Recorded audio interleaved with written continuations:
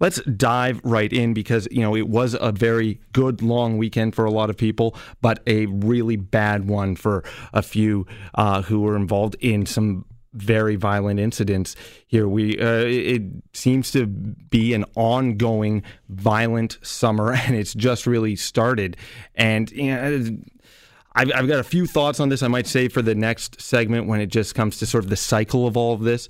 I want to talk about this violence, and I want to talk about another story the Toronto Star released today about a secret report that has been put out or released by the Toronto Police after a Freedom of Information request. And Mike McCormick, who is the president of the Toronto Police Association, is kind enough to join me here on the air.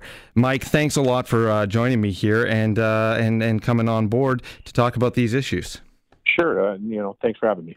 Mike, when it comes to, let's start with this secret report that was released today as part of a Toronto Star article.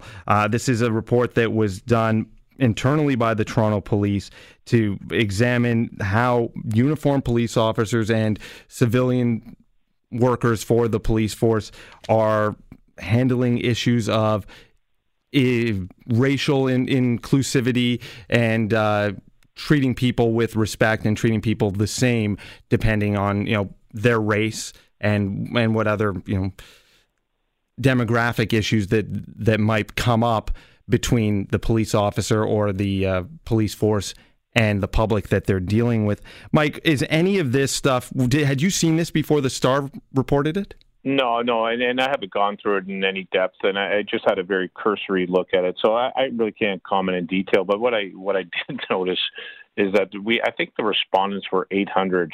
Yeah, it was 800 and change. Yeah, a dismal response. I mean, less than 15% of all of our people, and to me, it was a very jumbled report.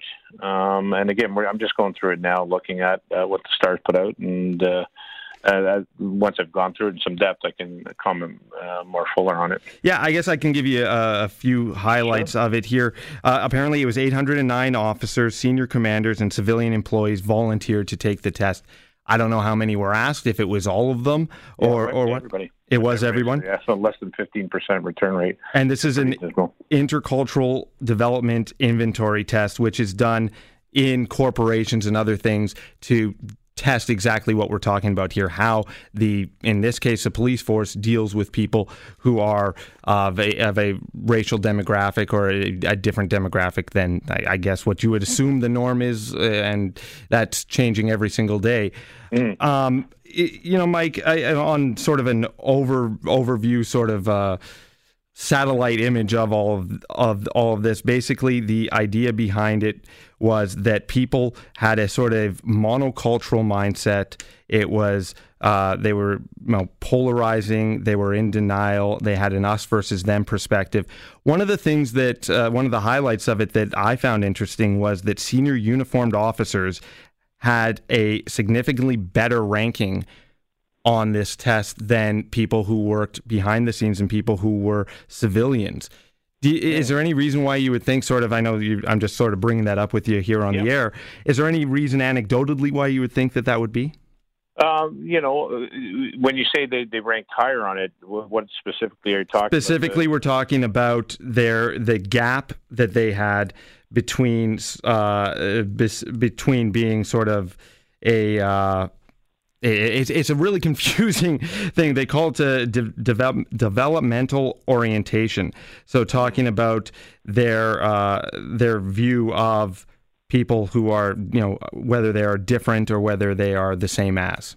Well, I mean, if our senior members, again, I haven't seen the data around it, and the report's saying that senior members are more in tune, are more tolerant of diversity. Is that what you're saying that the report? Yes, the senior uniform members are. Yeah, and that's that's interesting for a few reasons. I think that a lot of the officers have been on for many years.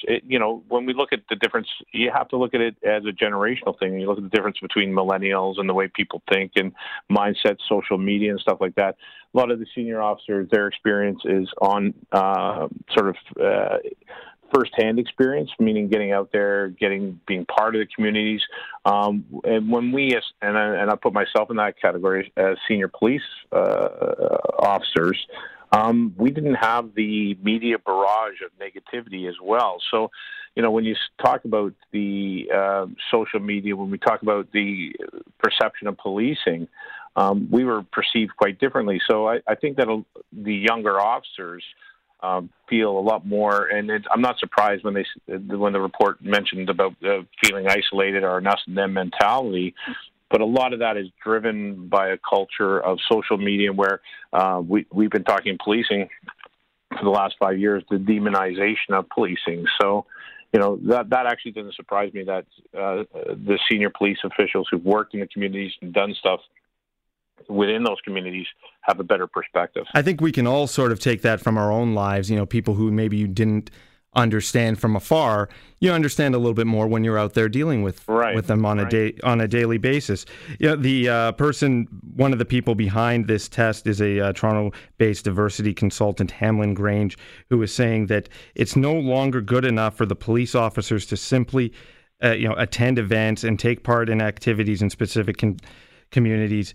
He said that there are great benefits to this. However, being exposed to cultural differences is not the same as experiencing those differences. Exactly. This will require a change of mindset of police officers and a change of culture. Do police officers need to experience racism in order to understand it? I feel like there's a disconnect there. Yeah, there's a huge disconnect, and I don't think that's the issue, that you need to experience racism, to be able to identify with it or to be able to take a stance against it. But what I see as a police officer and being embedded in a community and stuff like that, and to be experiencing the community rather than learning about it in a class or understanding it from an academic, as it were, standpoint, as opposed to a practical standpoint, which is something that, is, to me, community-based policing deals with this issue, where you're embedded within your communities or within the communities,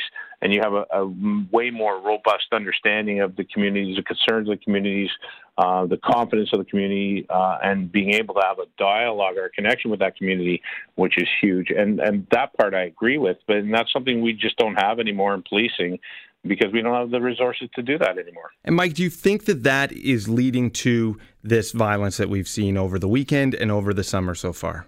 Yeah, definitely. I mean, there's many aspects to it. And, we can sit and have all the experts and academics and everybody get together. Okay, we got socioeconomic issues. There are opportunity issues. You have to get them out of the gang and gun culture. We have to provide jobs. We have to provide opportunities on all these things, and education. All these things are very valuable things, and I support them fully. But right now, as somebody who worked in a high-risk neighborhood for quite some time, many years in the Regent Park community, and seen this type of violence, not to this level, because you have to do it from a triage point of view, and nobody seems to be talking about an action plan right now to deal with the violence. And again, to answer your question, when we're down 800 police officers in the last 8 years, and our officers are in nothing more than a reactive policing mode, where there's no proactive policing, none of that stuff that you saw in this report, none of the stuff that we're talking about that has huge value, whether it's in relationships and our intelligence, is occurring right now. So this is definitely one of the factors that is causing an increase in violence. Mike, that's a drum that you've been beating for quite some time now. Yeah. Are you getting any traction on this? We're hearing the mayor's mad. He's damn mad about what's going on in the city.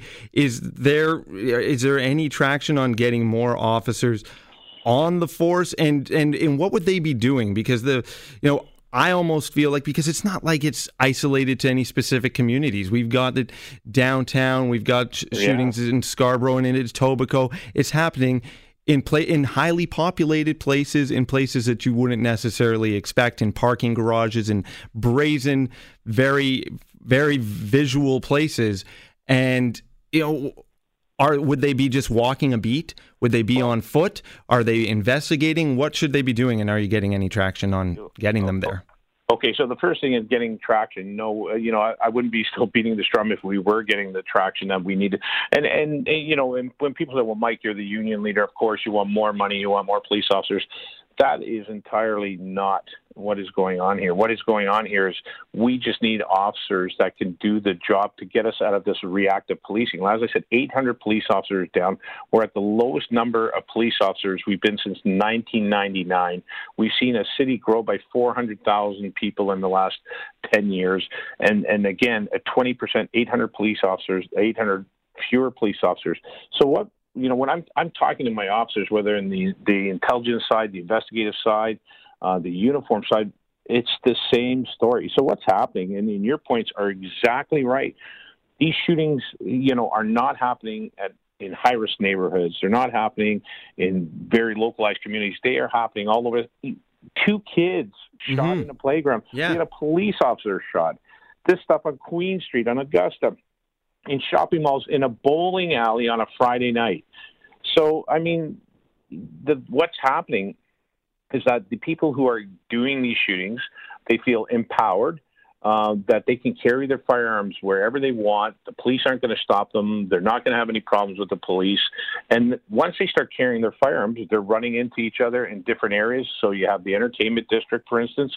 Different groups will go down there and they'll run into each other and they'll all have firearms. And the next thing, they take them out and start using them. Yeah, it's like running into an ex, but in this case, it's running into someone that you have a beef with, and it gets ugly.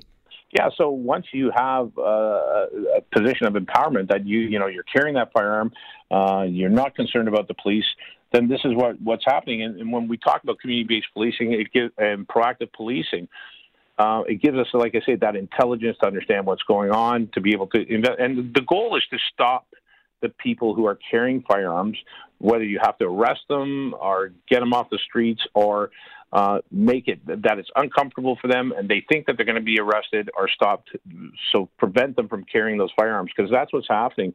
So we have to have a proactive policing component to do that, and we don't have that. Our officers just come in and they go from call to call to call, and there's no time to do any of that proactive, whether it's interacting with the community, getting the intelligence, building the relationships, or even something as minor as, let's say, traffic stops. And when we look in Toronto, and this is pretty scary, in the last 5 years, we have gone from over 500,000 provincial offense tickets. That means police officers, and a lot of people are probably thankful that we're not doing as much as we used to do, but over 500,000 provincial offense tickets to just around 252,000.